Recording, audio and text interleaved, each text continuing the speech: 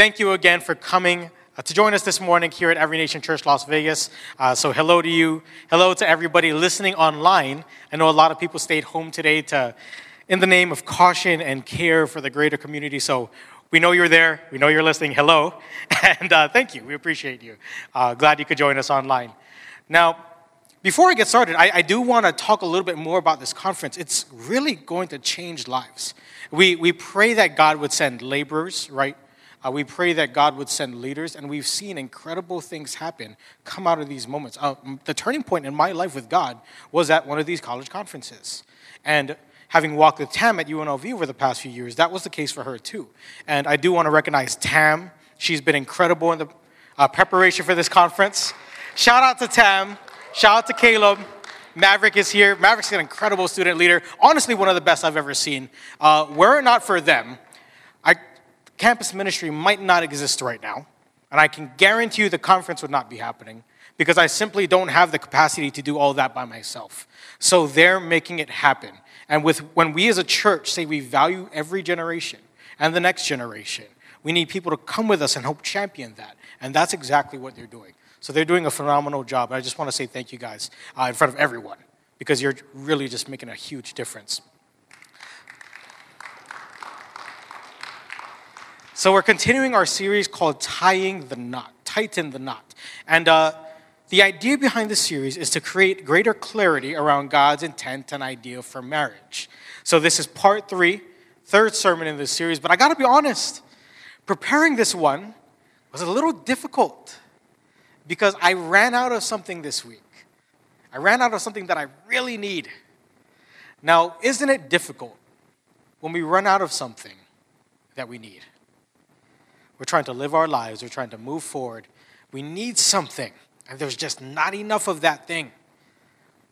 Now, when people leave the house, a lot of times they have a checklist. Anybody have a checklist? Especially forgetful people like me and Pastor Roland, bro. God has us working together for a reason. A lot of people, it's like, okay, phone, wallet, keys. What's on your checklist? That's it?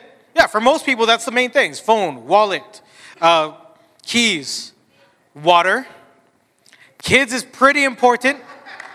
You might want to check for those. I mean, it's not like they can get anywhere, so I'm assuming it's going to be okay. Let's not leave that up to chance, though. So my checklist has an extra item. Phone, wallet, keys, and if you know me, what's my fourth one? Mask. It's chapstick. Chris knew the answer. Phone, wallet, keys, and chapstick. Now, this past Friday, we hung out with our youth, and I thought I had it, and I didn't, and I was suffering the entire time. I was miserable. I needed something and didn't have it. But that's not what made it difficult to preach this week, not what made it difficult to prepare. There are only a few things I really need in this life. I need God. I need Him. In Him we live and move and we have our being. He is the vine and we are the branches. Apart from Him we can do nothing. I need His love. I need His Spirit. I need His presence. I need God. And I need my family. They are not an option anymore. I need them. I need their love. I need their support. I need my mom. She's indispensable because she lives with us. And I need coffee. I really, really, really need coffee. Like, day starts out, it's hard. Give me Jesus, give me coffee. Let's face the world. Let's get it. But this past week, I ran out of coffee. So for Christmas, Jericho asked for an espresso machine, and I thought it was completely unnecessary. We already had a Keurig. I was like, Nestle is evil. Nestle steals water, and they give you chocolate to make you feel better. But then we got the Nespresso, and it's game-changing. It's really, really good. So I can't go without it now, but we ran out of the pods this week. So looking forward, in advance, we ordered the pods ahead of time. We ordered 100 of them. I need coffee. But then we get an email saying that the order was delayed. I can't live like that. So I went to Starbucks and got cold brew for the next morning. And then we also ordered 30 pods on Amazon because the Amazon pods would show up the next day. Well, I ordered these pods on Amazon. I'm like, okay, we're good. We don't know when this delay is coming through, but we have what we need. And an hour after I ordered the pods on Amazon, we get an order from Nestle saying that their pods shipped. I'm telling you, they're evil. But they make good coffee. So now we've got 30 Nestle pods and over 100 more on the way. I have what I need now regarding coffee. But there are other things we can run short on. Things that are a little more important. We can run short on money. We can run short on time. But there's something we run short on that's even more important than time, even more important than money. And we probably fall short of this thing and run out of it more often because we can run short on love. What do we do when love falls short? Because when love falls short, it makes things difficult. And yet it's inevitable. What are we supposed to do about this? Let's find that out after we pray this morning. God, we thank you that your love doesn't run dry. And you want to help us figure out what to do when love falls short. So Lord, I pray that you would open our minds and open our hearts and speak to us in a way that causes us to live more like you. In Jesus' name, amen. Amen. Now, in case it wasn't obvious, and it probably should be at this point, we need to love one another. Pretty important, especially as Christians, to love one another. One of the main ideas of Christianity, one of the main things we believe in, Jesus was asked on multiple occasions, hey, what is the greatest commandment? And Jesus said, love the Lord your God with all your heart, etc., and love your neighbor as yourself. Really important. And we see it again, and we'll see it throughout our main text today in Ephesians chapter 4. So Ephesians was written by the Apostle Paul, and here's what he wrote in verses 1 through 3 of Ephesians chapter 4. And he says, I therefore, a prisoner for the Lord, urge you to walk in a manner worthy of the calling to which you have been called, with all, say all humility and gentleness, with patience, bearing with one another in love, eager to maintain the unity of the Spirit in the bond of peace. So here Paul proposes this incredible vision of human interaction and ways for us to get along with one another. And this vision includes humility. God is calling us to be humble instead of being proud. And I think a lot of times we don't necessarily choose to be proud on purpose, right? I don't wake up and roll out of bed one morning and say to myself, I'm going to walk through life today with a load of arrogance, and everyone's going to smell the aroma of arrogance all around me, and it's going to be wonderful. Most people don't decide to be proud, but pride creeps in. And I think pride often creeps in. It's not the only way, but one way is that when we compare others to ourselves and to our opinions, and we make ourselves and our opinions the standard by which everyone else must live by.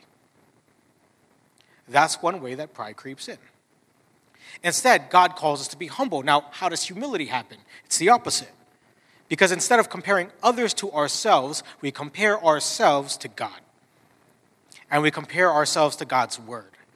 And when we do that, we see our need, the places in which we can grow, but we also see a God who loves us and will help us get there. So we're called to walk in humility and in gentleness. Gentleness refers to being mild or being meek. Now, meekness isn't weakness. Meekness is strength under control. Meekness is power withheld for a purpose.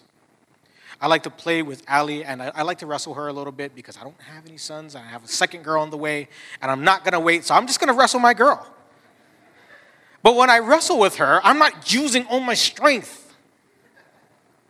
I'm using enough to have fun. And meekness means we use enough of our strength to honor God and live the way he's called us to live. Gentleness. And then there's patience, which is literally, in a biblical sense, long-suffering. Hallie and Jerica aren't here this morning because she got a classroom cold. Tested negative for COVID. We know there's a bug going around in her school. They're good. They're fine. But she's been coughing all week, especially at night.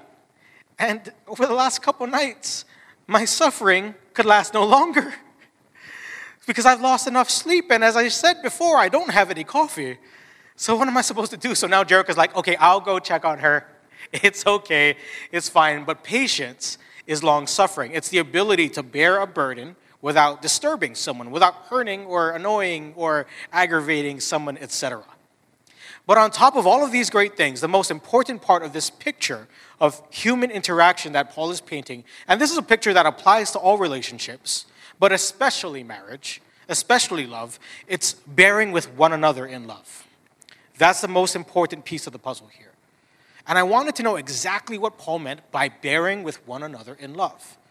So to bear with one another in love implies that we need to endure, or that we need to complete a process. God is calling us to complete the process of loving each person around us. Now, thankfully, that process is different for each person. It would not be good or healthy or wise for me to love the drive-through worker the same way that I love my wife. It's probably a bad thing. It's not a good thing for me to love Allie's teachers at preschool the same way that I love Allie. That would be weird. I don't think they would appreciate me wrestling them or tickling them. There is a different process by which I must love those people. So we're called to love people according to a process. And there are moments in our lives where we should invest in people, invest in relationships. And there are moments in lives where we're called to not invest, but to bless from a distance. And that's fine. But God is calling us to complete the process of loving each person around us appropriately. And if we can do all these things, just think about that. If we can be humble and gentle and patient, and if we can bear with one another in love, it's like Louis Armstrong. I see trees of green and red roses too. It's a wonderful world. Unfortunately, that's not the world that we live in. Because while we need to love one another, we also understand that our love falls short. Now, Jesus called us to love each other, and I checked on this with the places in which he says love your neighbor in Matthew, Mark, and Luke. And by the way, also in the Old Testament, Leviticus and Deuteronomy, there are no restrictions placed on this command. Love your neighbor on Tuesday through Saturday and not on Sunday. Nothing like that. So that means we need to love a lot of people. Sometimes people can be harder to love than others, but we need to love them anyway. And we need to love at all times. There are a lot of opportunities for which we're called to dispense and give love. And sometimes it can be harder to give love than at other times. And that's because we're limited people. We are limited in our time. We're limited in our mental energy. We're limited in our physical strength. We're limited in our capacity to love. And I think a lot of us have encountered this because maybe we leave church on Sunday and we're on fire. And Monday mornings and we text our groups and we're encouraging each other and we're loving each other. Then we go to work and we try our best to love our coworkers that we like and the ones that we don't like, the bosses that we like and don't like, the clients that we like and don't like. And then we keep going throughout the week and we love our children's teachers and we love the people at the store. But eventually it runs out and someone, maybe a spouse, maybe a partner, maybe a kid, does the wrong thing. And we discovered, oh wow, at some point I ran out of love. And we snap. Or this lack of love reveals itself. Limited in our ability to love. We also are imperfect people. We all understand that no one is perfect aside from Jesus. The problem is that imperfect people can only produce imperfect love. Now, we would all, I'm sure, want to love people as best as possible. Like, theoretically, I'd love to give Jerica and Allie and my mom perfect love. I wouldn't choose to, hey, I'm only going to give you 90% of my best. I'm going to intentionally dial back the dial today. No, we'd want to give perfect love. We're just not capable of that. Imperfect people can only produce imperfect love. So what we have here is limitless people to love, limitless opportunities to love, and an unlimited need for love, but only a limited capacity with which to meet that need. And when we find ourselves with this gap between the love that we can provide and the love that others can provide and the need for love out there in the world, well, bad things come in to fill that gap. Now, we read the beginning of Ephesians chapter 4. Now, let's go more toward the end. Verses 29 to 31. It says, "Let no corrupting talk come out of your mouths, but only such as is good for building up, as fits the occasion, that it may give grace to those who hear. And do not grieve the Holy Spirit of God, by whom you were sealed for the day of redemption. Let all bitterness and wrath and anger and clamor and slander be put away from you, along with all malice." So this standard for love continues to be high, right? It says, let all corrupting talk be put away from you. Corrupting talk can refer to things like cussing, swearing. It can refer to things like gossip. Generally, it's anything that's not going to build up those who hear it. Paul says, put all of it away. This is Heisman. Push it away. Give it the stiff arm. Don't deal with it. And let all bitterness be put away from you. The bitterness that comes from us and the bitterness around us. Put it away. Let all anger and clamor and slander and malice or ill will, push it all out of the picture. Again, trees of green, red roses, wonderful world. But instead of putting it all away, we see it all the time. We're all witnesses of it.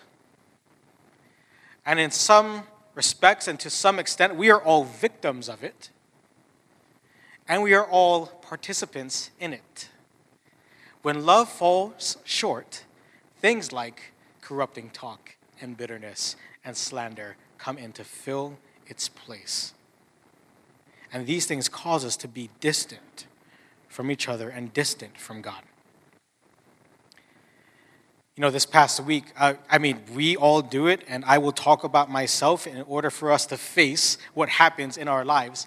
But I woke up one morning already burdened by everything I had on my schedule. I'm going to Hawaii in the middle of, I leave tonight to take part in a seminar and to help coach people there. I was thinking about the campus conference and thinking about preparing this sermon and a sermon that I had to turn in that's happening a month from now. So I'm a little stressed out, and my love is running short. And my wife comes back in, and she asks me for something at the point at which my love ran short. Now, that's nothing on her. My wife should be able to ask me for anything she needs. But even though I didn't say anything, my frustration and my lack of love came out on my face. And she told me about it, and we talked through it, and we're good. But my love fell short, and anger and slander, not even at a person, just at the world. The world is not wonderful. The world is not fair. It just came out, and it caused a momentary distance between my wife and I. And by the way, when we have distance between our spouses, it's inevitable that we'll have distance between us and God. These things also come into the picture and cause us to feel distance from God. That scripture there in verse 31 said, do not grieve the Holy Spirit of God. That word grieve is so strong. What it's telling us is that when we choose to allow corrupting talk to come into the picture and we don't push it away, when we are bitter, when we're angry, when we slander, when we cause clamor, which is raising our voices and slamming things around to make our point, when we have ill will toward people, that grieves God. It makes him sad. Breaks his heart. And when these things come into the picture, the Holy Spirit can't help but be distant from us because he doesn't want to be around that stuff. And sometimes we might feel distant from God because we'd rather hold on to these things instead. That's what happens when love falls short. All these ugly things come in. They fill the gap where love falls short, and they push us away from God, and they push us away from each other. And these things can snowball to where over time we're fighting about things and we can't even remember why. This is where it starts. Because love falls short. So what are we supposed to do when love falls short? Well, thankfully, God gives us a clue, and we passed it in Ephesians chapter 4, verse 1. Because Paul said, I, therefore, a prisoner for the Lord. Now, the word therefore is really important, because whenever we see the word therefore in Scripture, it's connecting the current idea or statement to an idea that came before it. So we need to follow the trail like a detective and see what God says. Because whatever he said before is the answer to what we do when love falls short. And when we follow that clue, we see that we need to experience God's love. We need to experience God's love first because God's love is our shelter. Now, Ephesians is one of my favorite books throughout the entire Bible. It's probably my favorite Pauline epistle. And one of the things that I love about the book of Ephesians is the way the book is structured. A little nerdy, but please excuse me. Especially in the way it deals with imperatives. An imperative is a command word. Obey, imperative. Serve, go, give. These are imperatives, command words. The funny thing about the book of Ephesians is that there are no imperatives in chapter 1. There's one imperative or command in chapter 2. And there are no imperatives in chapter 3. And then there are more than 30 from chapters 4 through 6. Now, the reason for that is because everything we do as Christians is built on the foundation of everything Christ has already done. The one imperative in Ephesians chapter 2 is remember. Remember who you are. It's not serve, it's not give, it's not go. It's remember. Remember what Jesus did for you first. Remember that you are far from God and he came to bring you in. Remember that we're saved by grace through faith and not works. It's the gift of God so that no one can boast. For we are God's workmanship and masterpiece, created in Christ Jesus to do good works, which God prepared in advance for us to do. Remember that. And after you remember it, do everything else. First half of Ephesians has one imperative. The rest has everything else. Because what we do as Christians comes from what was already done. And the clearest place we see this in the chapter is in the bridge, if you will, from the end of Ephesians 3 to the beginning of Ephesians 4. So we read the beginning of Ephesians 4. Now let's read the end of Ephesians 3, because this gives us the means by which to fulfill the command to love one another, even though our love falls short. Here's how we're supposed to do it. Ephesians 3, we'll start in verse 17. And it says, so that Christ may dwell in your hearts through faith, that you, being rooted and grounded in love, may have strength to comprehend with all the saints what is the breadth and length and height and depth, and to know the love of Christ that surpasses knowledge, that you may be filled with all the fullness of God. Now, this passage of Scripture actually starts in verse 14, and it really reads like a long run-on sentence. This would have all kinds of red squiggly underlines, all kinds of blue underlines. You got to go back and check that grammar, Paul. But the reason why he's rambling on is because he's excited about the love of God. He's excited to tell people about it. When it says to know the love of Christ in the Scripture, it's not talking about knowing a fact.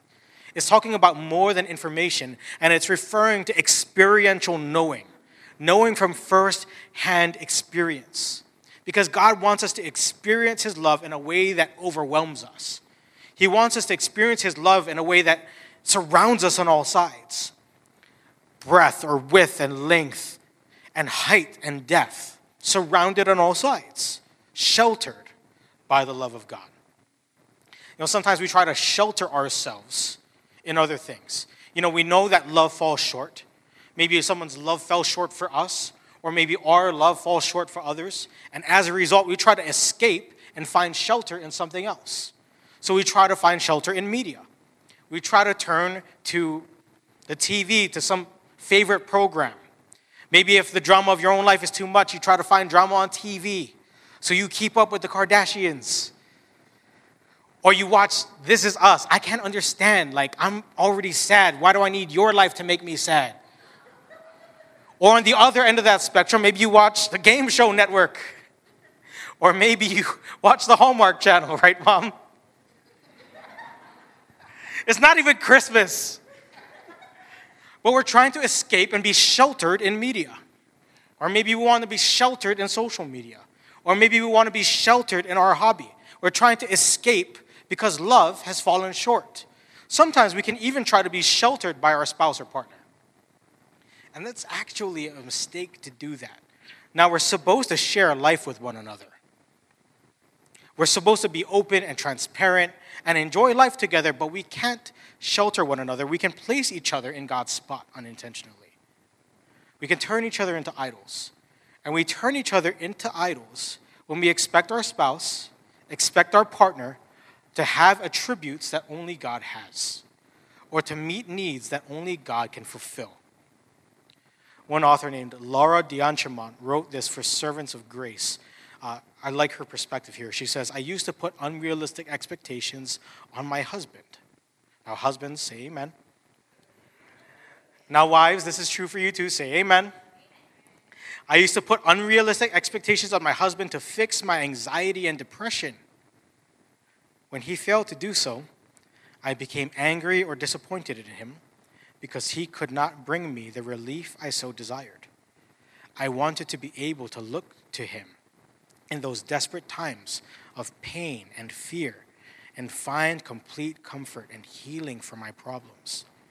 If we only look to our husbands or wives to bring us complete healing or to rescue us from life's challenges, we will be sorely disappointed. Why? Because they are incapable of doing so. We're supposed to share life with one another, but we cannot shelter one another. We cannot protect one another from every individual hurt. We cannot provide every answer or meet every demand for love. That's not in us. Instead, God wants us to take shelter in Him. Because we have an infinite need for love, and only God has the infinite capacity to provide all the love that we need. Sometimes we need shelter because we've been hurt. Maybe someone's love fell short and we were hurt by that. Maybe we were affected when somebody else's love falls short. Well, take shelter in God. Take that shelter in Him. Let the love of God meet all the needs that no one else's love can meet. Reach the places that no one else's love can reach. Whether it's a near place, a shallow place. Maybe you weren't recognized this week by someone who should have recognized you. Maybe you weren't thanked. Maybe you didn't feel appreciated. Let God meet that need. You know, God sees everything we give Him. He doesn't miss a single thing. And even if we don't get treasure on earth, we will get treasure in heaven when our work and sacrifice is rendered unto God. He's not going to miss any of it. And we take comfort in that now. He can meet every single need for love. Or maybe we need to take shelter in Him while we are being made whole. You know, a patient can go to a hospital because there's some kind of problem inside them that needs to be corrected. And maybe the problem was genetic and it's just there from birth. Or maybe some of us, we think we're a little younger than we really are, and we cause the problems ourselves through our habits or through our choices. But the point is that they go to the hospital and they get fixed up, and if the surgery is intensive, maybe this hospital provides shelter until that person is healed. And God wants to do the same for us when He makes us whole. Because obviously, we have things that God needs to remove from us. We all participate in the corrupt talk and bitterness and wrath and anger and slander, etc., etc. God wants to remove this from us. He wants to take it from us. But He's not going to take it from us and send us out into the cold. He's going to take it from us and shelter us as we heal and learn and get stronger. He wants to make us whole. That's what God does. So because God does this and we can be confident in Him, we need to be able to bring our mistakes and problems to God. No mistake, no problem is bigger than the love of God for us. And we can make big mistakes. We can do things that have ramifications that go far beyond us. In fact, we probably don't even know the full extent of our sin. Because we don't know how to affect the person closest to us and how that impact will then ripple on to the person behind them. But the love of God is always going to be bigger than the consequences of our sin. And because the love of God is always bigger, we can always bring every mistake to Him. Yesterday's mistakes, today's mistakes, and tomorrow's. When Jesus died on the cross, He died for all sin, for all time. We don't need to stick Him back on the cross. He died for all sin, for all time. And that means we can bring it to Him tomorrow too. Let's bring all of our mistakes to God because He cares for us. Excuse me. This is what the Bible declares in Psalm 46:1. It says, God is our refuge and strength, an ever-present help in trouble. God wants to be your refuge and strength, regardless of what's going on, whether we've been hurt when love fell short or whether we need to be made whole. We can go to God as our shelter. We can go to God to experience His love. And after we experience God's love, we extend God's love. God's love is our standard, and God's love is our source. So let's read the final verse in Ephesians chapter 4. Now, it's going to give us some commands. It'll give us some imperatives, but it'll also give us the means by which we fulfill these commands of God. Ephesians 4:32. It's our last scripture. It says, be kind to one another, tenderhearted, forgiving one another, as God in Christ forgave you. The love of Jesus for us is the standard by which we love one another. You know, we don't serve a God who's telling us to do something that He didn't do first. Sometimes religion will do that. Religion will say, hey, be kind. The most mean way possible, right? Hey, be kind to people. Love them. Forgive. But the gospel says, God was kind to me. Even though I was an enemy of God, while I was yet a sinner, Christ died for me. Before I ever gave Him a thing, Jesus offered perfect love to someone who didn't deserve it. Jesus was tenderhearted toward me. Jesus forgave me. That's the standard that we live for. And by that standard, we love one another. But that's a high standard. How on earth are we ever going to fulfill this standard? It's because God's love is our source too. We experience God's love before we need to extend it. You know, one of the most useful things I got for Christmas this year, from my in-laws, was a pair of AirPods. I love these things. They're so useful. Like, I can leave them on transparent mode to hear the noises around me in case I need to hear my family. Or I could put them on noise canceling mode if I need to zone in and get my work done. I look forward to using noise canceling mode on the plane. Or I could use them for a phone call. Or I could watch a video and do chores. They're cool. But my biggest complaint about the AirPods might be my only complaint. They don't seem to last that long. Right? People are agreeing with me. If you have a set, you know this. The battery life, it's limited. What it can give is limited. So what do? You put them back in the case. And when you put it back in the case, it charges. You reconnect the AirPods to its source. And the case itself has to be connected to power because it needs a source too. Well, you know, once we've experienced the love of God and we learn to love like Jesus, we can be pretty awesome. We can do some amazing things. And we can be kind and tenderhearted and forgiving. And we can be like operatives of God in the world around us, representing Jesus with the way that we speak and live our lives.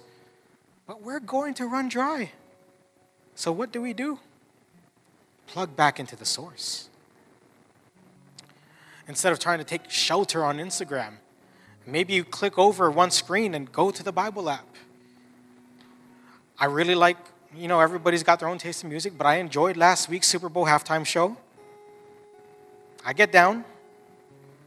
But maybe instead of listening to Dr. Dre, I need to listen to Lecrae. Maybe I need to listen to Hillsong or something. I Love Vista Worship. Choosing to connect to the source. Choosing to lean into the Spirit of God. Maybe instead of picking up my phone or finding somebody around me and talking all kind of mess, maybe I can just talk to Jesus about my stress. Connecting to the source. God wants us to come to Him to experience His love so that we can extend His love. And that's what we do when love falls short. We can be so burdened by this endless demand and command of God to love people. It's hard. It's hard. It's hard. Are we on the same page? It's hard.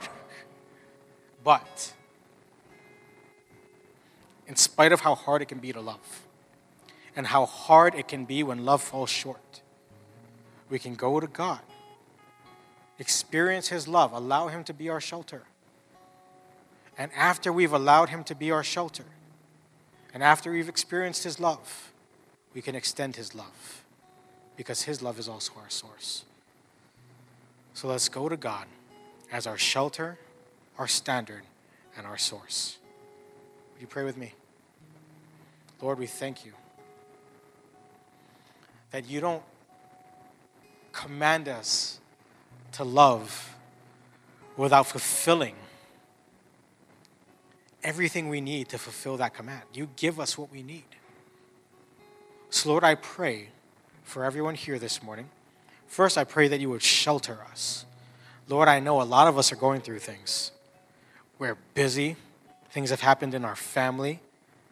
Maybe love has fallen short. God, shelter us in Your love. In fact, I pray even in this moment that we would experience Your love like a swell rising up inside of us. Your love is a fount that never runs dry. God, I pray that You would overwhelm us knowing that we are Your children and nothing in the world can change that. Give us comfort that comes only from You.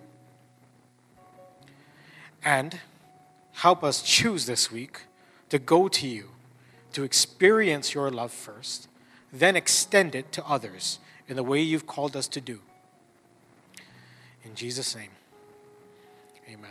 I want to pray for one more group of people. I don't know if this applies to anyone here this morning, but if we could just keep our heads bowed and our eyes closed to make this a safe place for people to respond. Now, you might be here hearing about the love of God, and you realize that's not something I really have. I don't really have that relationship with Jesus Christ. Well, God wants you to know that it's available and free, and all you have to do is believe in it and accept it. Accept it like a gift. So if that's you this morning and you want to experience God's love through a relationship with Jesus Christ, your own relationship with Him, then why don't you raise your hand on the count of 3 so we can pray for you. 1, 2, 3. Anybody here? All family today? Cool. Then God, as we close, I just pray that your kids would come spend time with their Heavenly Dad. Lord, I pray that we would experience Your love in greater ways than ever before. That we wouldn't be limited by what we experienced a long time ago, whether it be at a great moment like a conference or that one sermon, that one time. Lord, I pray that each of us would connect to the source of our love this week and experience Your love in You. Thank You, Lord, in Jesus' name. Amen. Amen.